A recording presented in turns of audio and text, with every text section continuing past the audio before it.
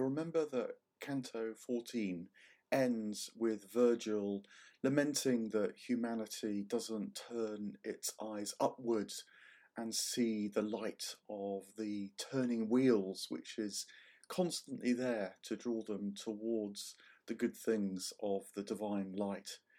And Canto 15 begins with reflections on the heavens. It's one of these moments where Dante the poet tells you what time of day it now is. It's actually 3 hours before sunset, and so they're walking now towards the western sun and the shadows are lengthening. But he tells you the time by reflecting on how there's 3 hours of the morning after sunrise that somehow mirror 3 hours before sunset in the evening. He talks too about how Italy, on the other side of the Earth's globe, is in night time. So you get this sort of sense of not just pinpointing a moment in time as if time is this linear thing that just ticks away like the sun, but that the time in one moment of the day reflects a time in another moment of the day, reflects different times of day on other parts of the globe. We're getting a sense of how time has this cosmic aspect, that just because you're in one moment of time doesn't mean that you're disconnected from other moments of time. And I think this elaboration, this meditation on time, even as you're telling the time, sets up the mood of this canto, which is going to be a lot about seeing more deeply into things, not just seeing the surface, seeing reflection, seeing mirroring, seeing depth, and even more particularly, how you get that kind of sight, because it's to do with the letting go of envy and the opening up of the mind to generosity. You might say that now on Mount Purgatory, it's becoming very clear that the reason why vices are so debilitating and virtues are so desirable is not really for moral reasons, although that is definitely a sort of fruit of having the right virtues. The deepest reason for longing for them and for working on your vices is because then your perception dramatically increases. It opens the mind's eye by having the right kind of qualities of character.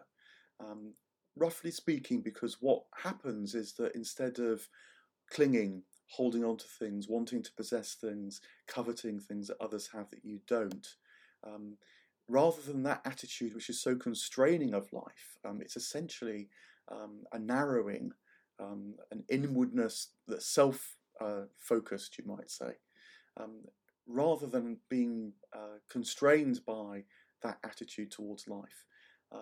The easing of these vices, the opening of the virtues, enable you to see more and more of the life that is flowing around you, that's dramatically vital and active all around you.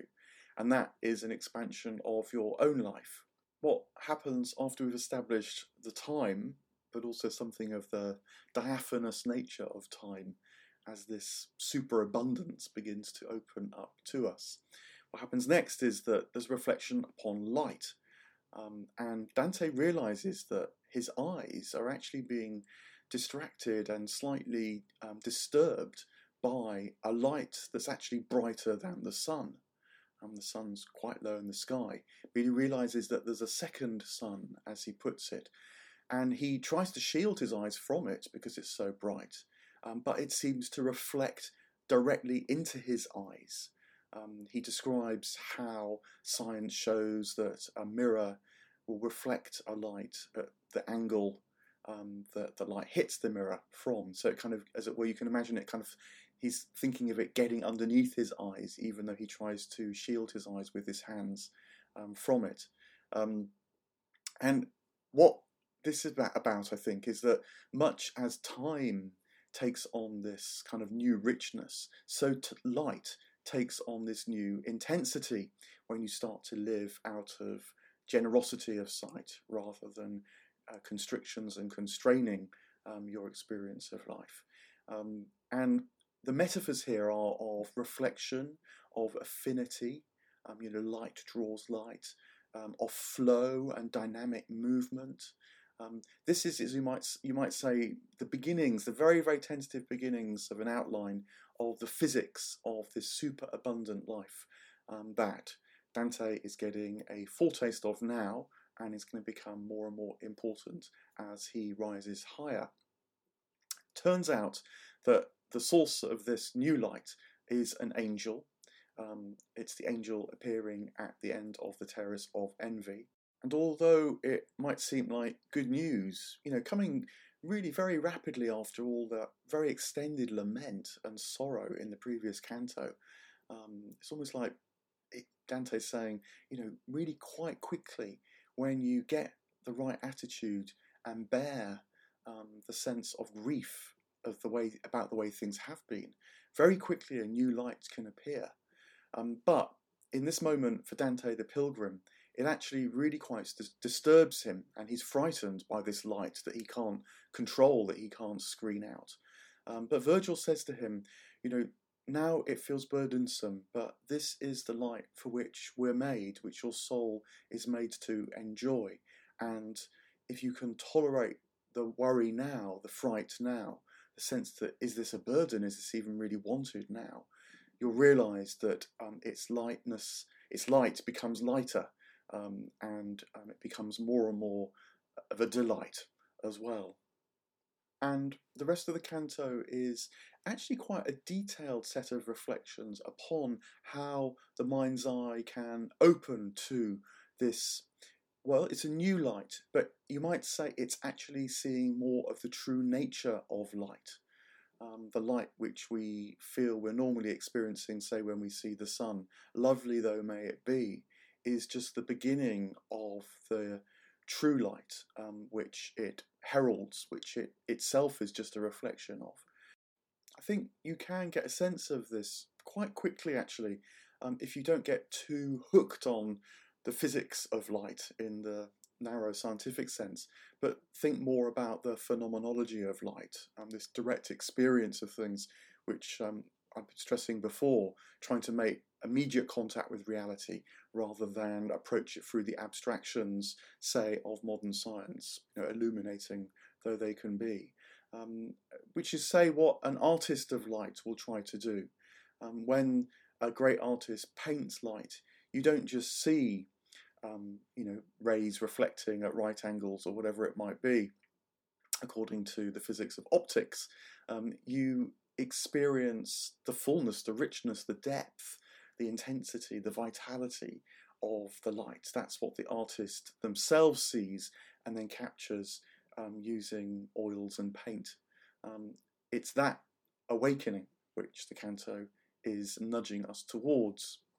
As they follow the angel, they hear two things. First of all, they hear in Latin another beatitude, blessed are the merciful. I think this is an inward hearing. Dante will have been very familiar with those words, with the words of the beatitude. He's hearing them with a clarity that he'd never experienced before. This is not just the Beatitudes as a kind of moral burden. This is the Beatitudes as telling you the truth of perception, that the merciful, those who can forgive everything that happens, have that generosity of heart. They are the ones that share in the blessed state of heaven, the bliss, the beatitude of heaven. And then he hears, interestingly, some words in Italian. So I think intimating that he's moving beyond just the liturgical or the biblical words which he would have been very familiar with in Latin. He hears the Italian for rejoice you who conquer. And it's not quite clear what these words refer to. They may allude half to a biblical expression like, rejoice when you defeat the things of this world, but it's not direct quotation. And, my sense is this is Dante moving into new language, moving into new phrases, having the audacity, or is it actually a form of generosity too, to use his gift to forge a new spiritual text, the Divine Comedy itself, which is his best effort, divinely inspired, to speak of these tremendous new things. The angel then disappears, having shown them the way for now, and also, of course, sparked a new yearning inside them. And Dante turns to Virgil and asks him about something which they'd heard in the previous canto, about how there can be a kind of sharing in life that doesn't diminish what is shared, but actually, in the sharing, what's shared grows more and more. He's not understood this, and so asks Virgil about it. And Virgil begins to explain what this is saying. He describes how envy pumps hard at the bellows of the human heart. That is the dynamic that works normally on earth. But what you can do is take a step back from that vice and ask yourself, what do you love? And are the things that you can love, that the more they're loved, the more there becomes of what's loved? And further, as that is itself shared, it doesn't diminish but actually increases. Now this whets Dante's appetite even more. He says, I'm longing to know even more now what you're talking about, dear teacher. And so Virgil unpacks it further. What Virgil describes is actually a sketch of a whole new economy, a whole new way of life, which, like our economy, is focused on growth, but it's growth of a different kind that doesn't consume what it desires, but actually amplifies and extends what it desires. Now, an obvious example of that is true love, as opposed to envious possession, because true love, like light, the more there is of it, the more that there is to go round. A parent who has a first child, then a second child, then a third child, a fourth child, a fifth child, a sixth child, finds only that love increases, so they can give all their love to all their children. It's a bit like the nature of infinity, is an analogy that I sometimes think about, that if you think about, say, the infinity, the set of odd numbers, 1, 3, 5, 7, 9, 11, and so on. Now that goes on to infinity, so you'd think, my goodness, that's a pretty full set as it is. But then, of course, you can add the even numbers, 2, 4, 6, 8, 10, 12. It's another infinity that fits inside the first infinity of all the natural numbers. And infinite sets are like that. That you can find another set that too is super abundant, and yet there's plenty of space for it within the superabundance of the other infinite sets that you've seen. And love, I think, very much has the dynamic like that. Another kind of growth that is intimated here now is the desire for knowledge itself. Again, a desire for knowledge for its own sake, as opposed to the knowledge that is used to control or exploit. That knowledge grows and grows and grows. And you get that, in the best side of science, where the science is discovered and then shared. The more people know it, the more there is to discover. It doesn't diminish as it's shared around. And then there's a third kind of growth, which Virgil nods towards now as well, which is the growth of imitating divine life, divine light. The art of poetry, say, but maybe other kinds of art as well. That when these arts try to capture something of divine life, divine light, like Dante's Divine Comedy itself, they too only amplify, increase the flow, generate more reflections, more insights. It's a kind of desire that leads to more growth, but where the thing itself grows at the same time and isn't diminished. It can be shared around. And then the fourth element, if you've got sort of love itself, knowledge itself, art itself, the fourth element that can be part of this different kind of economy is life itself. If life is understood to be the effort gradually to work through these vices, like on Mount Purgatory, and to realign the character to divine life through developing the virtues like generosity, that too can be a kind of life which just grows and grows and grows and expands and expands and expands without consuming other lives around it.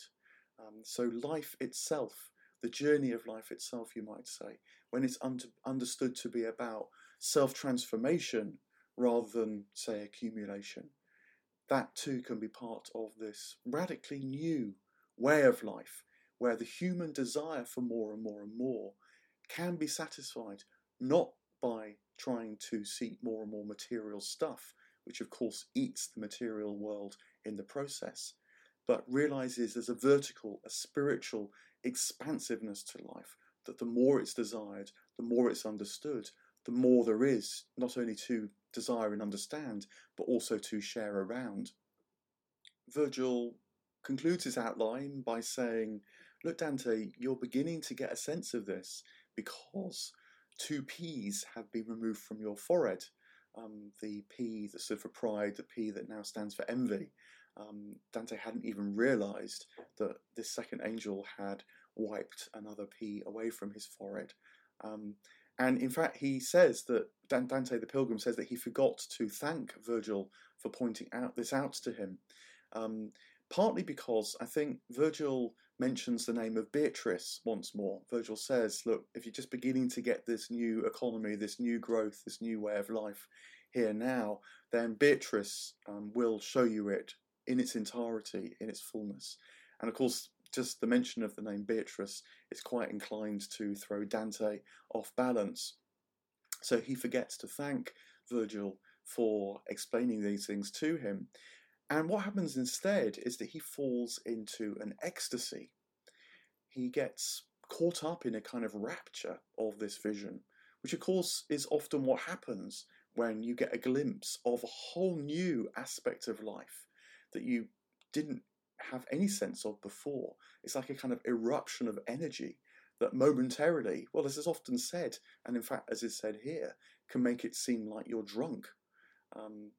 This is in the Gospels as well as in the Divine Comedy, and it's in many descriptions of kind of peak experiences where people fall into what looks from the outside like a drunken stupor, even as they're overwhelmed and flooded by a new rapturous vision. And what Dante sees in his vision, though, is really interesting because whilst it's glorious, it's also, quite tricky. He sees three moments where generosity, you might say, is tested. So the first moment he sees is when Mary and Joseph take the young Jesus to the temple at the age of 12, and Jesus gets lost because he is lost in the wisdom of the temple elders, talking with them, conversing with them. He's so caught up in that superabundance that he forgets to report to his parents, and 3 days later, Mary and Joseph finally find him and say, didn't you care for us? We were distressed. We thought we'd lost you. And Jesus says, didn't you know I would be in my Father's house enjoying this wisdom? And it's quite harsh because, Mary and Joseph have got a point. They're the parents of this still quite young lad. But what the story tells Dante is that even that apparently justified concern, anxiety, possessiveness of the parent for a child, in a way has got to be let go of if this new kind of superabundant generosity, in this case of divine wisdom, is to be really appreciated. It's a whole new level. It reminds me of the difficult sayings of Jesus in the Gospel, like, let the dead bury the dead. I've come to separate father from son. These phrases which, when heard into moral terms, seem impossible, actually, and objectionable. But when they're about this divine perception, they do take on a new element, and they at very least speak of the struggle that we human beings have to undergo to step into this new world. We must, you might say, let go of things that even seem good and worthwhile, even things that seem loving, like an anxiety a parent would have for a lost child, if we're really to enter this new heavenly realm. The second example he sees in his ecstasy features the Greek benign leader called Pisistratus. And there was a well-remembered story about how one day his daughter had been embraced by a suitor, and Pisistratus's wife had become offended because the parents hadn't given permission for the suitor to embrace their child. And Pisistratus says to his wife, look, when you see love, you've got to welcome love. As it were, it overwrites all our offence, all our possessiveness, all the mores which we think as upstanding Athenians we should live by. So again, it's quite tough. Why wouldn't a parent be worried about an encroaching suitor and be worried about what this might say about their family had they been offended against? But Pisistratus in this instance is seen as having his eyes on this higher love which he's able to welcome even as earthly concerns would tell him to resist it. And then the third vision which Dante sees in his ecstasy is the vision of St. Stephen, the first martyr, being killed by stoning, recorded in the Acts of the Apostles. And what's very remarkable about this story is that even as the hate and loathing and violence is being literally hurled at Stephen as they hurl the rocks at him, and his body is tortured and broken, he has his eyes fixed on the vision of heaven and asks that his tormentors and murderers be forgiven. That is how far this sight can go, that it can eclipse even the worst that this earth can throw at you, if you have the eyes to see. So one of the things that all this says is that although Dante is describing being drawn up into a new vision of life, it's not remotely straightforward to participate in that life. He has felt frightened when he saw the angel. He realizes that it's about wrestling with his own vices, that envy is easily named as a vice, but even now about wrestling with things that by this world's judgment seem good things to have, like concern for a child, like requiring justice against murderers. All that must be surpassed if this new vision is to become aligned with the individual is really to know it. Dante remarks that it's even going to seem like a set of errors to some people, but these errors are actually truths. That is the discernment that's required. And as he comes out of his ecstasy, Virgil says, what's wrong? You look like you're drunk. And Dante says, but I've been seeing tremendous things. And Virgil says, yes, I know. They're sharing minds, again at this point, this kind of telepathy. Some commentators wonder whether Virgil actually didn't know what was going on in Dante's mind and is being defensive at this point. But my sense is that Virgil too is sharing in the divine sight, and so would have known what was going on in Dante's mind, even if Dante's visions were personal to him. He would have still known that something of this new tremendousness was being shown to him. And Virgil says to Dante, look, you must not get hooked on the lovely drunkenness of these ecstatic states, the exceptional quality of these peak experiences, the trip itself. The point is they open up something to you that then can become part and parcel of your life. So you must be able to walk steadily through life, even with this sight, not, as it were, be just seeking the next pleasurable experience.